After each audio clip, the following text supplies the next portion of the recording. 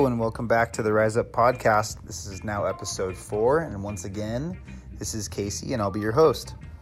Today's episode is going to be about taking action.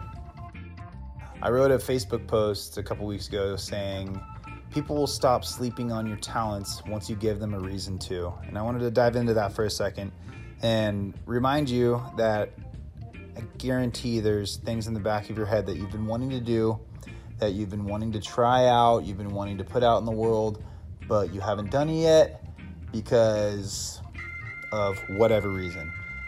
I want to remind everyone that nobody's going to know what you're planning or what you're doing or what you want to put out in the world until you actually just do it.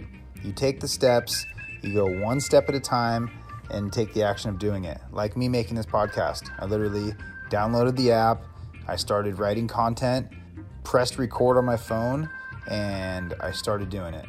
And what is it that you haven't done yet that you could do and you could start tonight or start tomorrow? I want you to think about that, and I want you to take the first step in whatever direction you want to go and where you see yourself in 10 years, in 20 years, in 2 months.